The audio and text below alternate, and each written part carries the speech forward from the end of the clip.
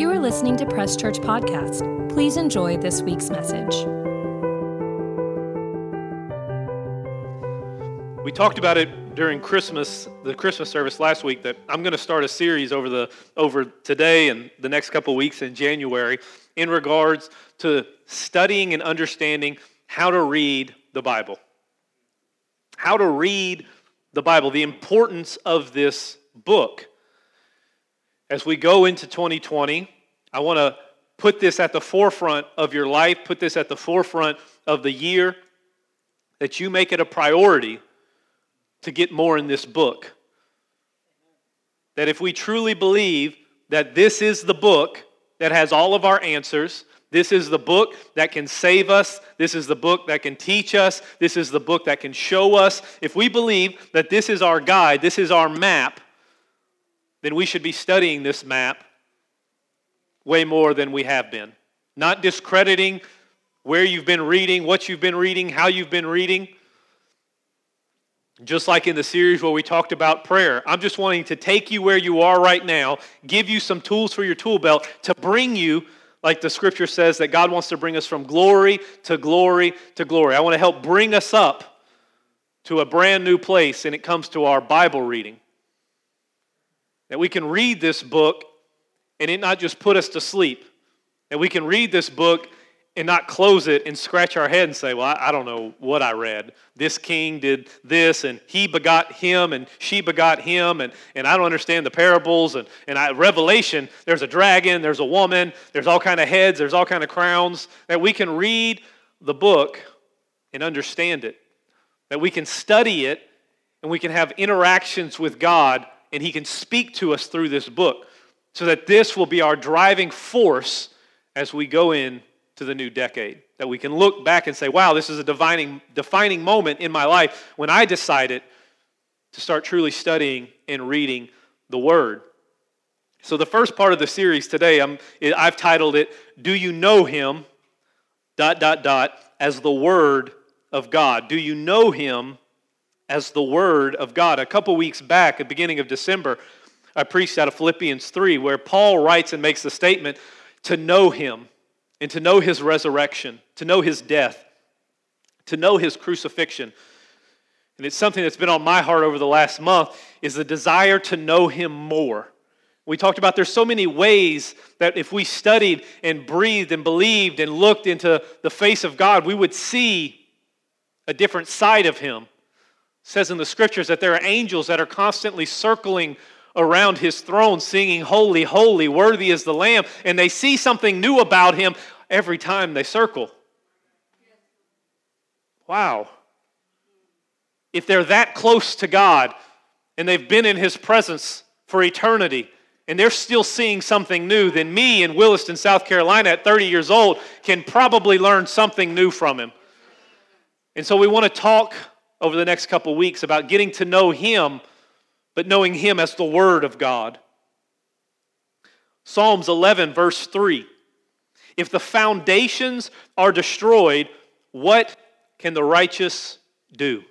If the foundations are destroyed, what can the righteous do? So we want to establish a foundation on reading this book.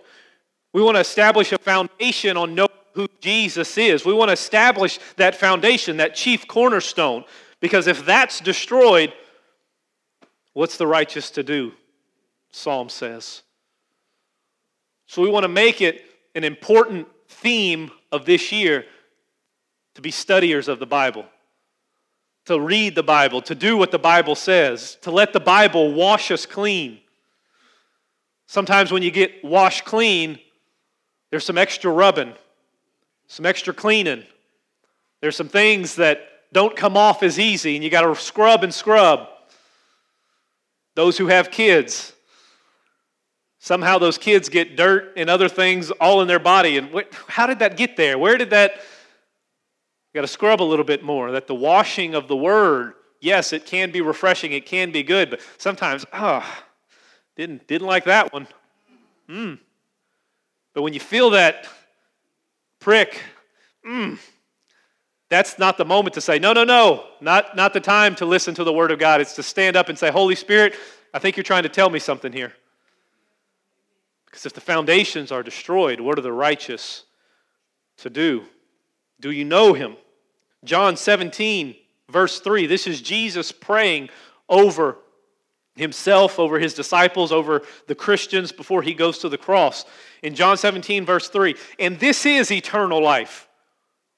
Basic, simple, here it is. Jesus is laying it out in his prayer. This is eternal life, that they may know you, the only true God, and Jesus Christ, whom you sent. This is eternal life, that they may know you, the one true God, and Jesus Christ, whom you sent. You see, we're in a weird time right now in culture. The world is now teaching and encouraging people to get to know themselves. That's not what the Scripture says. The Scripture says the most important thing to do is to know him. And the reason we have so many people now, as we tell them, not the church, but the world, hey, get to know yourself. Find out who you are. Be whoever you want to be. Go do whatever you want to do, whatever makes you feel good. And we've seen, it says in the Scriptures, that sin, the wages of sin is death. It just keeps going and going and going, and we see where we're at now. When I was younger and grew up in school, there were two genders. Where are we at now? Because we are encouraging, the world is encouraging people to know themselves. Go know yourself, and as they get to know themselves, well, whatever whim, whatever thing, whatever truth they feel is who they want to be. But that's not what the church is teaching. The church and what I'm preaching and what I'm teaching is to know him. That's the most important thing. When you know him first, then you know who you are. Then you know your identity. Then you know who you are. It's knowing him first. To know him is eternal life. The world's got it backwards. Get to know yourself first. Whatever makes you happy, you do that. No. I want to know him. I want to know his words. I want to know what he has for me. Even if at times, ow, that hurts. Or, oh, thank you, Father. Thank you for your peace. Thank you for your presence. Thank you for your love. Thank you for your joy. Thank you for your correction. Thank you for your teachings. Thank you that your word is a lamp unto my feet and a light unto my path. To know him. You can find out very quickly how well you know him by the way you treat people who don't know him. We can take an introspective check of ourselves. How well do I know God? How well do I know the heart of Jesus in how I interact with people who don't know him? Or to go as far as people who do know him. We see the Pharisees over and over again. They thought they knew him. And Jesus constantly reminded him, no, y'all don't know who I am. What does the heart of Jesus looks like when the religious people drag this woman fresh off of adultery and throw her in the middle of the city? Does Jesus pick up the biggest rock? Does Jesus put on the Pharisee garb with him? Shake his finger? Jesus stands right there between the sinner and the religious person. And he says, if you know me, you would be down here, loving on the sinner. He brings correction at the end. He says, go and sin no more, but I don't judge you right now. Lord. What's the heart of Jesus look like to know him? He's eating with Zacchaeus in a house full of tax collectors and sinners. The group of people is called sinners. They're known throughout the town as sinners. Oh, look, there's that group. What group? A group of sinners. And Jesus was there eating with them. And the Pharisees were on the outside. Well, I just can't believe what he's doing. This is unbelievable. But to know him, to know that we can find out very quickly if we know him when we see a sinner. How do we respond? When you see somebody post something on social media, put up a verse, and you say, well, I know what they did on the weekend. When we see somebody who needs help, are we being compassionate, or are we standing in our place of judgment, which we don't? deserve to be, to know him. To know him. 1 John 4:6, we are of God. He who knows God hears us. He who is not of God does not hear us. By this we know the spirit of truth and the spirit of error. The Apostle John is making a very clear distinction here. That there is a spirit of truth and there is a spirit of error. And that we, as Christians who know God and hear God's voice, need to be able to understand and differentiate between somebody with a spirit of truth and a spirit of error. And sometimes that spirit of error looks really truthful. That word truth there, aletheia, A-L-E-T-H-E-I-A, the spirit of truth, means what is true in any matter under consideration. What is true in any matter under consideration. Another definition of it is the truth taught in the Christian religion. The spirit of truth. What is true in any matter under consideration. That as we study, as we go into understanding the Word of God, we have to establish in our own lives is, do we believe that this book is completely filled with the spirit of truth? That this book has the truth in any matter under any consideration. That anything else around doesn't matter. It's what this book says. Now let's listen to the spirit of error, these definitions. A spirit of error, a wandering, a straying about. See, at first it doesn't even sound that bad. A wandering. Well, I wonder what this says. I wonder what this means. I wonder that we just start off asking questions that we can start going down. Spirit of a wandering, a straying about. That we can hear something from someone. We can take a scripture out of context. We can take a book of the Bible. We can do something, and we've seen it before. These pastors, these cult leaders who have said, I am Jesus, I am the second coming. That's not me saying that. I'm pretending to be. That these cult leaders will come and they'll say, or they'll manipulate the scriptures, and it's just a small thing. It puts these people on a path, a wandering, a straying about. Let's look at another definition. One led astray from the right way, roams from hither and thither. That we just go from one place to another. Well, I don't like what this church says, so I'm going to go to this one. Oh, didn't like what they said, I'm going to go to this one. Well, let me go back to this one, see what they say. Nope, still saying what I don't like. Let's look at another definition, spirit of error.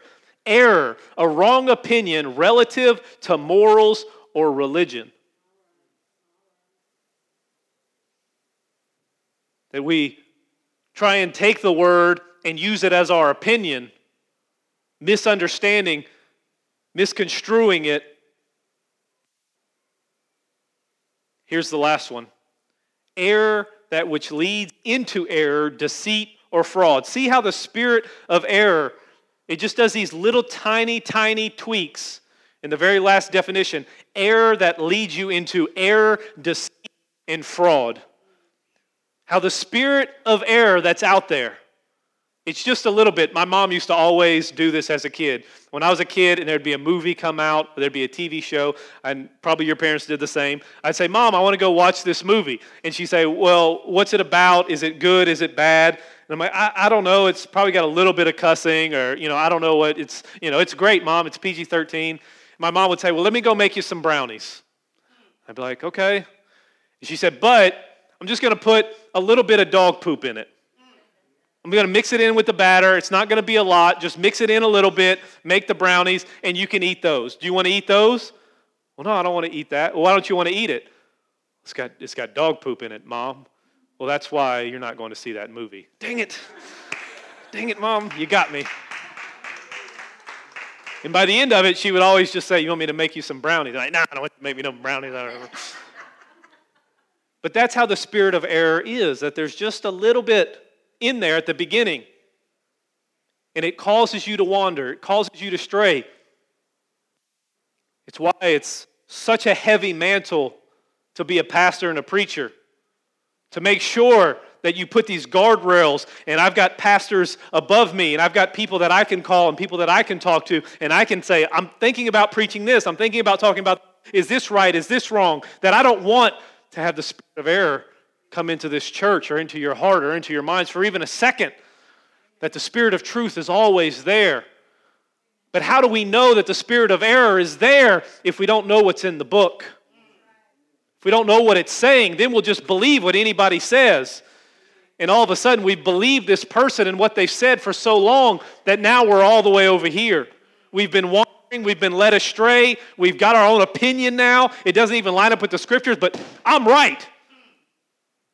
Well, the Bible, where's the Bible say that? No, I'm right. Your opinion has strayed you. And now all of a sudden it's error that's led you into deceit, that's led you into fraud, and now you're so far. You see the importance of knowing what's in this book. We have to be careful to not teach Christians and non-believers how to be our version of Christians, but instead teach them how to be like Christ. That we, being Christians for so long, don't stand on our high horse and say, well, if you're going to be a Christian, you can't wear this, you can't sing this, you can't do that, you can't. Yes, there are things that we need to teach, instruct non-believers when it comes to what the Bible says, not to what our personal opinion. Well, if you're going to be a Christian, you've got to do exactly what I do. Where does that say that in the Bible? Be like Jeremiah, Paul, land. Where I haven't seen that. So I want to lead people to Christ, not to my idea of what a Christian should be. How can we defend this Bible if we ourselves have a difficult time interpreting it or understanding it or explaining it?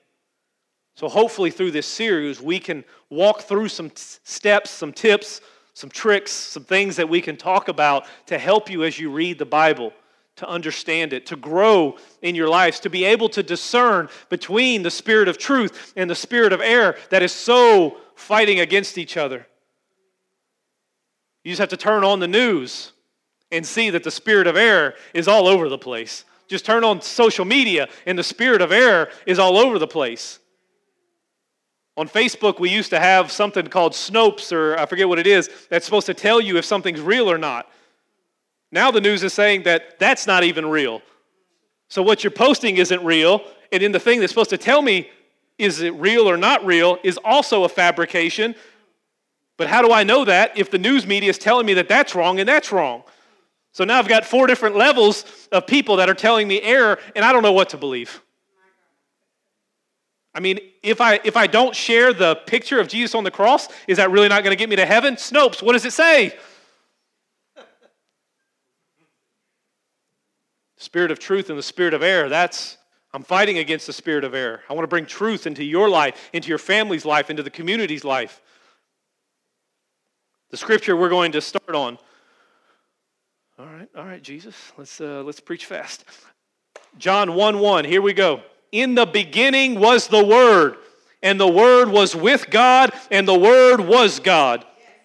John starts his chapter, he starts his book with making a declaration about who Jesus is. All throughout the book, John describes Jesus as a friend, as a compassionate person who loves, who's a healer, who's the Savior. And the very first thing that John wants to get across to all of his readers as he's writing this is in the beginning was the Word, and the Word was with God, and the Word was God. He's making a very defiant statement at the very beginning of who Jesus is. The most important thing is that Jesus is the Word. In this series, we will discuss the importance of the Word of God, why and how you should study it, and be encouraged to experience and step into a new chapter of your life in the Bible reading. Do you know Jesus as the Word of God? He starts off this statement with "in the beginning," which means there had to be a beginning, sometime, somewhere. This is one of the great things, and we'll talk about this over the coming weeks, about how Scripture can interpret Scripture. If you're reading a passage and you're confused about it, chances are you can read another passage and it can help explain what's going on. So we see John writing, in the beginning was the Word, and the Word was with God, and the Word was God. Let's go back to Genesis chapter 1. That has the same verbiage, the same writing, the same understanding. Two different authors at two different times are writing about the same event. Genesis chapter 1. In the beginning, God created the heavens and the earth. The earth was without form and void, and darkness was on the face of the deep. And the Spirit of God was hovering over the face of the waters. Verse 3, then God said, let there be light, and there was light. And God saw the light, that it was good. God divided the light from the darkness. Verse 5, God called the light day, and the darkness he called night. So the evening and the morning were the first day. At the very beginning of time, God shows us that there is an importance, there is a power, and there is an ability to His Word. God is standing on the threshold of eternity, and He, in His idea of how I'm going to create, is by using my mouth, and He says, let there be light. And nature responded to that word. Creation happened with the Word of God. God is there. There's no humans. There's no video cameras. There's no news crew. We're live on location on the edge of eternity. God's up to something. He came off His throne. He's standing up. So we're going to watch and see. No. He's just standing there, hanging out. And at the very beginning, He puts an importance on saying His words. But if we go back to John, we see why it was so important. Because John had a revelation of in the beginning was the Word, and the Word was with God, and the Word was God. And look at John chapter 1, verses 2 and 3. He was in the beginning with God. All things that were made were through Him, and without Him, nothing was made that was made. The reason God spoke is because Jesus was there. Nothing could be made without Him. We also have this beautiful picture at the very beginning of a very heavy doctrinal statement here. We see the Trinity all right there. In Genesis chapter 1, we don't see the Trinity. We see God there, and He talks about the Spirit hovering, but then we can do Scripture, interpret Scripture. We can take John chapter 1 and their Scriptures of in the beginning was the Word was with God, the Word was God. All things were made by Him. He was there at the beginning. Oh, now Jesus is there. We have God the Father, God the Son, and God the Holy Spirit. And see how you can take Scriptures, revelation from Jesus at different times throughout history as men and women are writing. We can piece together these puzzles and see the beauty of creation. That God makes it an important statement. Let there be light. And light was. That right there should tell us the importance of using and speaking the Word of God. And when we speak the Word of God, when we get the Word of God in our mouth, we get it in our heart, and we start speaking it, creation can happen. Life-altering things can happen. That's the power of the Word. In the beginning was the Word. Let's jump down in John chapter 1 to verse 14. And the Word became a book. The Word became pages. No, not yet. The Word became flesh. And what did it do? Did it build a mansion and hide out? It dwelt among us. The Word became flesh and dwelt among us. Me, you. And we beheld His glory, the glory as of the only begotten Father. What was He full of? Grace and truth. Grace and truth. John 1:14, He was there at the beginning. As time went by, the Word became flesh. And the Word dwelt among us, humans. He became like us. Knows what we like, knows what we don't like. Had emotions, laughed, cried, was angry. Ate food that he enjoyed, probably food that he didn't enjoy. Clothes that fit good, clothes that didn't. He worked a job. He was betrayed. He was made fun of. He was beaten. He tasted death. But he was the firstborn of death so that we would never have to taste death in the way that non-believers taste it. He became flesh and dwelt among us. And what was he full of? Was he full of power? Was he full of majesty? Was he full of crowns? Yes, he could have been full of all those things, but what he was full of was grace and truth. So what does this word bring to us? What does this word bring to my life? How should I bring this word to people? Should I beat them over the head with it? Come here, you gotta. No. The word is full of grace and truth. In a world where we are asking, in a world where humanity is asking, what is true? I don't know if it's in the dictionary yet, but fake news has to be close to being a new word in the dictionary. That we created something that even my age, I'm 30, 10 years ago, that word didn't even exist. We listened to whoever was on the TV and we believed whatever they were saying. We listened to the politicians. We listened to all these people. And now all of a sudden there's such a contradiction that's swirling about. We're craving truth. Somebody tell me what's real. Somebody tell me what's the truth. Somebody tell me, I have to know. People are getting to know themselves. And probably deep down they know that that's not the truth. They're craving the truth. Full of grace and truth. The Word became flesh. 1 John 1, chapter 1 through 4. This is John speaking again, writing a different book. That which was from the beginning. Now we have to understand, he's talking about beginning again, but he's not talking about creation. You'll see why. That which is from the beginning, which we have heard, which we have seen with our eyes, which we have looked upon, and our hands have handled concerning the word of life. Okay, John, we realize now you're making a distinction between the beginning, this is not creation. John was not at creation.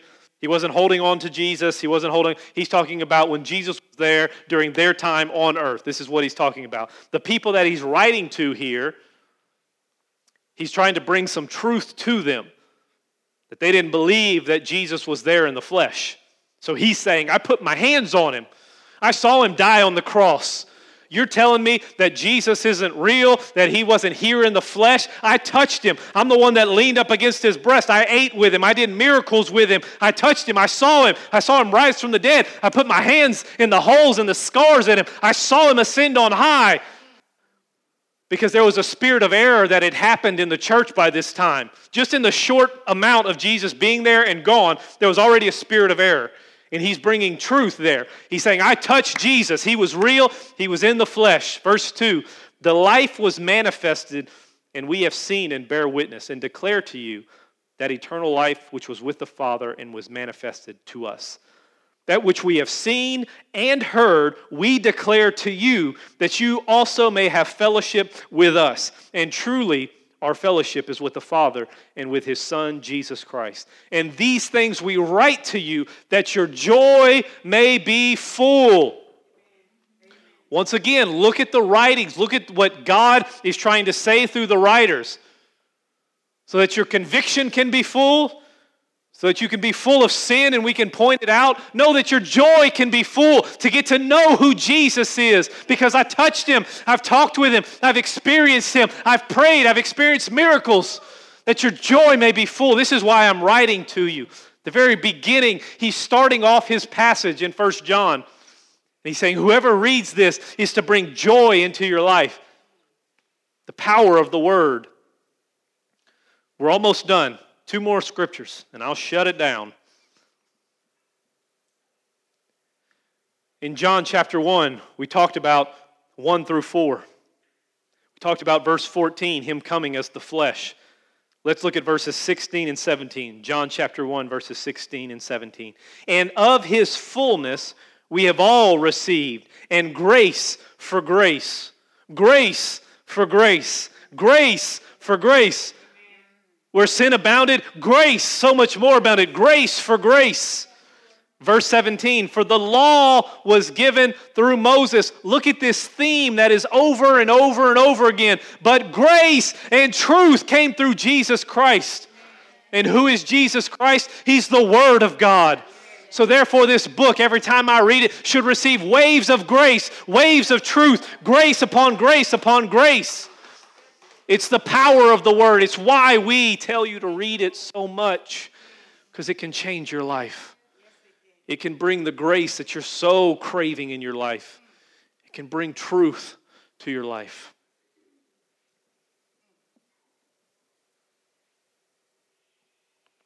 Grace and truth.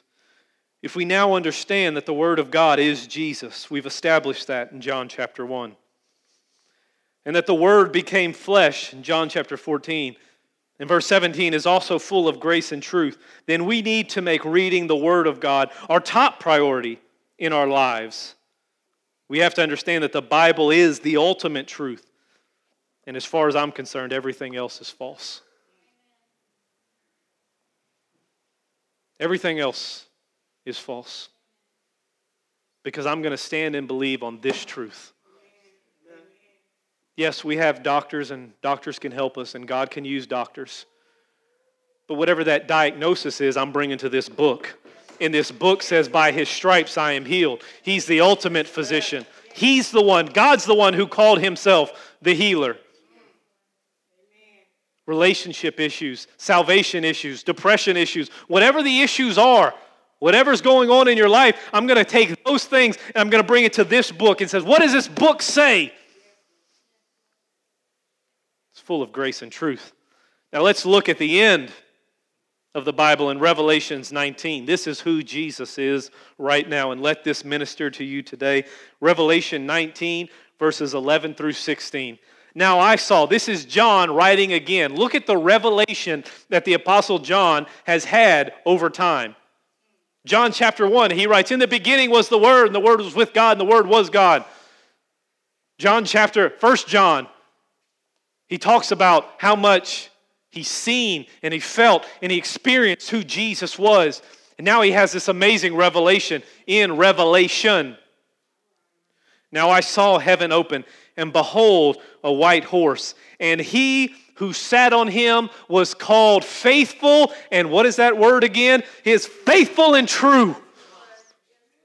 From beginning to end, He has always been known as the truth. The Word of God has always been known. And there He is. He's faithful. When everything else is falling by the wayside, I can cling to Jesus because He's faithful. Faithful and true. And in righteousness He judges and makes war. Verse 12, His eyes were like a flame of fire, and on His head were many crowns. He's the ruler, He's the king, He's the one that's in charge. It doesn't matter where He goes, He'll just put on another crown because He's won time and time and time again. And if I partner myself with Him, if He's winning, then I'm winning. Let's keep reading. He had a name written that no one knew except Himself. If you think you've ever figured out who God is, I've got Jesus figured out. I've been to church my whole life. I've read the Bible. I've done this. I've done that. There's a name that nobody even knows except for Jesus. So I'm going to keep pursuing Him until He tells me that name. Verses 13, He was clothed with a robe dipped in blood, still dipped in blood. And He shed His blood for you. He went into heaven, and it says He sprinkled His blood over all. So that way God knew that it was taken care of. God poured all His wrath out into His Son. So no longer is He mad at you because He took it out on His Son. And he's walking around with a robe that is dipped in blood. So that way when God sees him, he remembers. And he says he'll remember your sins no more. He was clothed with a robe dipped in blood, and his name is called, still to this day, it's called what? The Word of God. And the armies in heaven, clothed in fine linen, white and clean, followed him on white horses. Look at verse 15. Now out of his mouth, out of the Word of God, what comes out of his mouth? A sharp sword, that with it he will strike the nations, and he himself will rule them with a rod of iron. He himself treads the winepress of the fierceness and the wrath of Almighty God. Look at verse 16. And he has on his robe and his thigh, if you don't like tattoos and you're not going to like Jesus, because on his robe and on his thigh is the name King of Kings and Lord of Lords. That's who my Jesus is. That's who your Jesus is. That's what this book is. The power of this book. The power of the Word. My question to you as we finish, and I'm closing, is do you trust the Word of God? Do you trust what this book says? If we're all being honest, there's been a point in time where we've read something and we said, I don't know about that. I'm confused about that. That doesn't make sense. Or you've read something and it's pricked your heart and you said, well, let's turn the page. That wasn't for me. That was for somebody in my family. I'm going to go ahead and tweet that. I'll just tweet that verse and tag somebody in it so that they can receive that blessing. That you need to know as we start this series, as we go into 2020, that this Word of God is full of grace and it's full of truth. This is the truth. And if you're questioning anything in your life, that you can go to this and be resolved and know that your answer is in this book. The Word is a lamp unto your feet and a light unto your path. Do you know Him? Do you know Him as the Word of God? And my question today that you're going to have to answer is, do you trust this book with what it says? But you can't trust it if you don't know what's in it. We've got to read it. Sometimes when we read it, it gets confusing.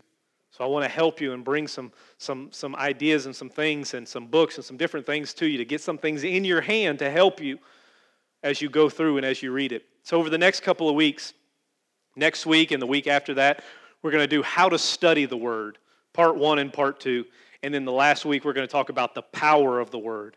We're going to talk about the different things throughout the Scriptures that show us the power of the Word. We saw it all the way in Genesis chapter 1, that by speaking the Word of God, creation can happen. That your life can change by speaking the Word of God. We can't go out there and create anything until we start speaking the Word of God. And we have these here. I printed these out. I didn't. My wife did, and I believe Miss Karen did, folded these. I found this online. This is a 5-day Bible reading program. I know everybody's got apps and everybody's got different things that they can read and say and do. And this is something that I found over the last couple weeks of just studying and looking. And it looks pretty good. You can read it. We have handouts in the back.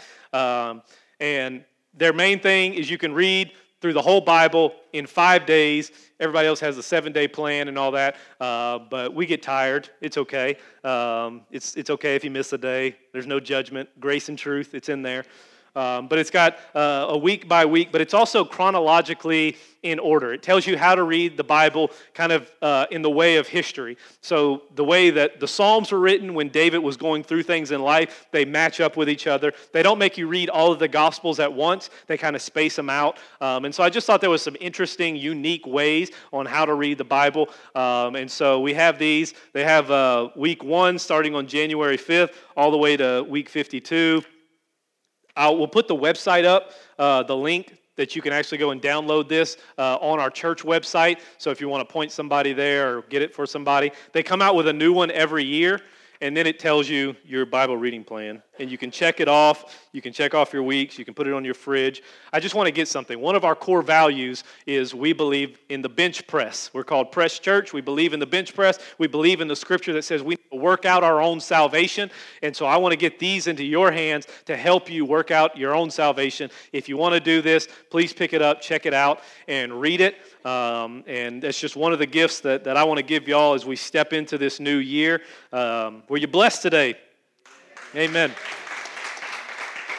Hopefully we've planted some seeds inside of you to get you excited about reading the Bible again.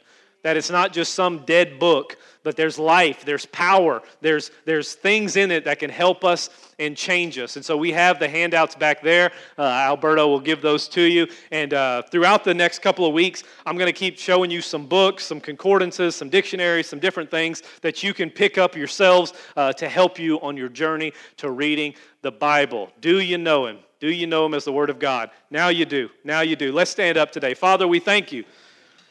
We thank you for your word. Father, we love your word. Ultimately, when we say we love your word, we love you, Jesus, the Word of God. You were there at the beginning. You were there in flesh, and you're there at the end on that white horse, and you're still faithful. You're still true. You're still the King of Kings. You're still the Lord of Lords. You still got crowns going. Father, we just ask you to help us as we step out of 2019, as we step into 2020, that we get a new hunger for your word. Father, we want to be able to distinguish between the spirit of truth and the spirit of error. I don't want to wander anymore. I don't want to go by the wayside anymore. I don't want to fall into the error of my own opinion of who I think a Christian should be. I want to be who Christ tells me to be. I want to help tell people about who Jesus is. I want to point people to the Word, Father.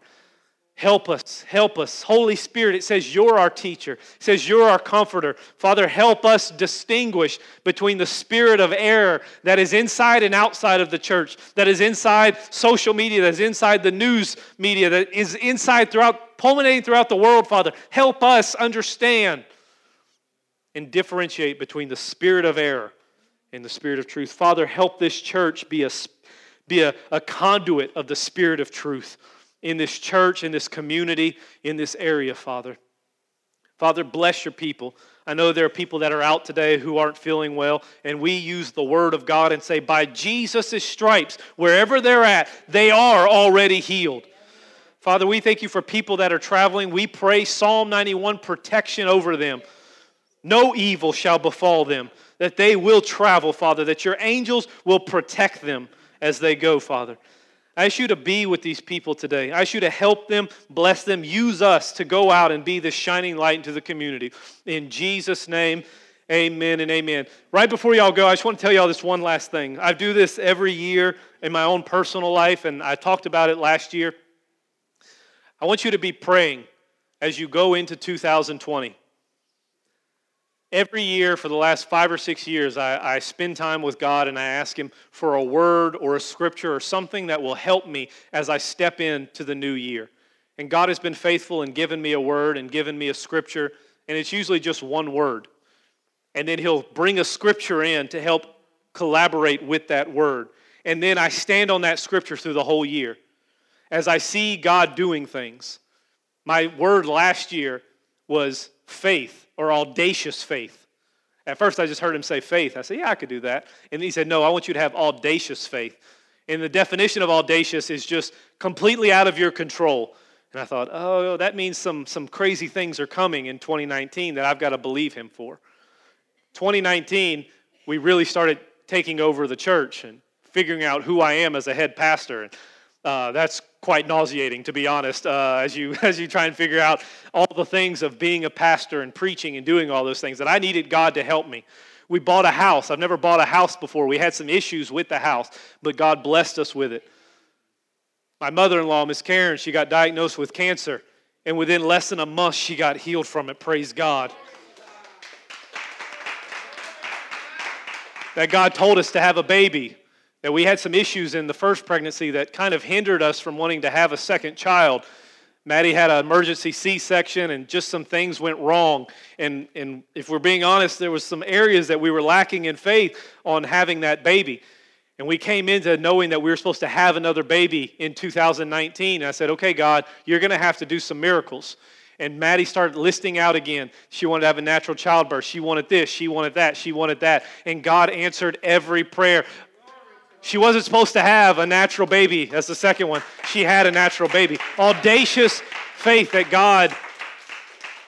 So I'm not telling you something, just some pie in the sky thing of like, hey, go do this. I'm telling you, this is what I do every year. And I believe God's given me a word for 2020. I'm still praying about it, still working through it to write it down and see what it is. But as you go through this next week, as you go into January, start talking to God. God, what's my word for 2020? What's my scripture for 2020? That way it'll help you. So when you're in May, when you're in June, when you're in November, when you're in December and you're freaking out, you can go back and say, God already prepared me. God already told me this scripture. God already gave me this word to help me through whatever 2020 is coming. So I just want to encourage you in that. Do that. Step out in faith and watch God do something awesome. Amen. Happy New Year. We love y'all. We'll see y'all in 2020. Take care. God bless.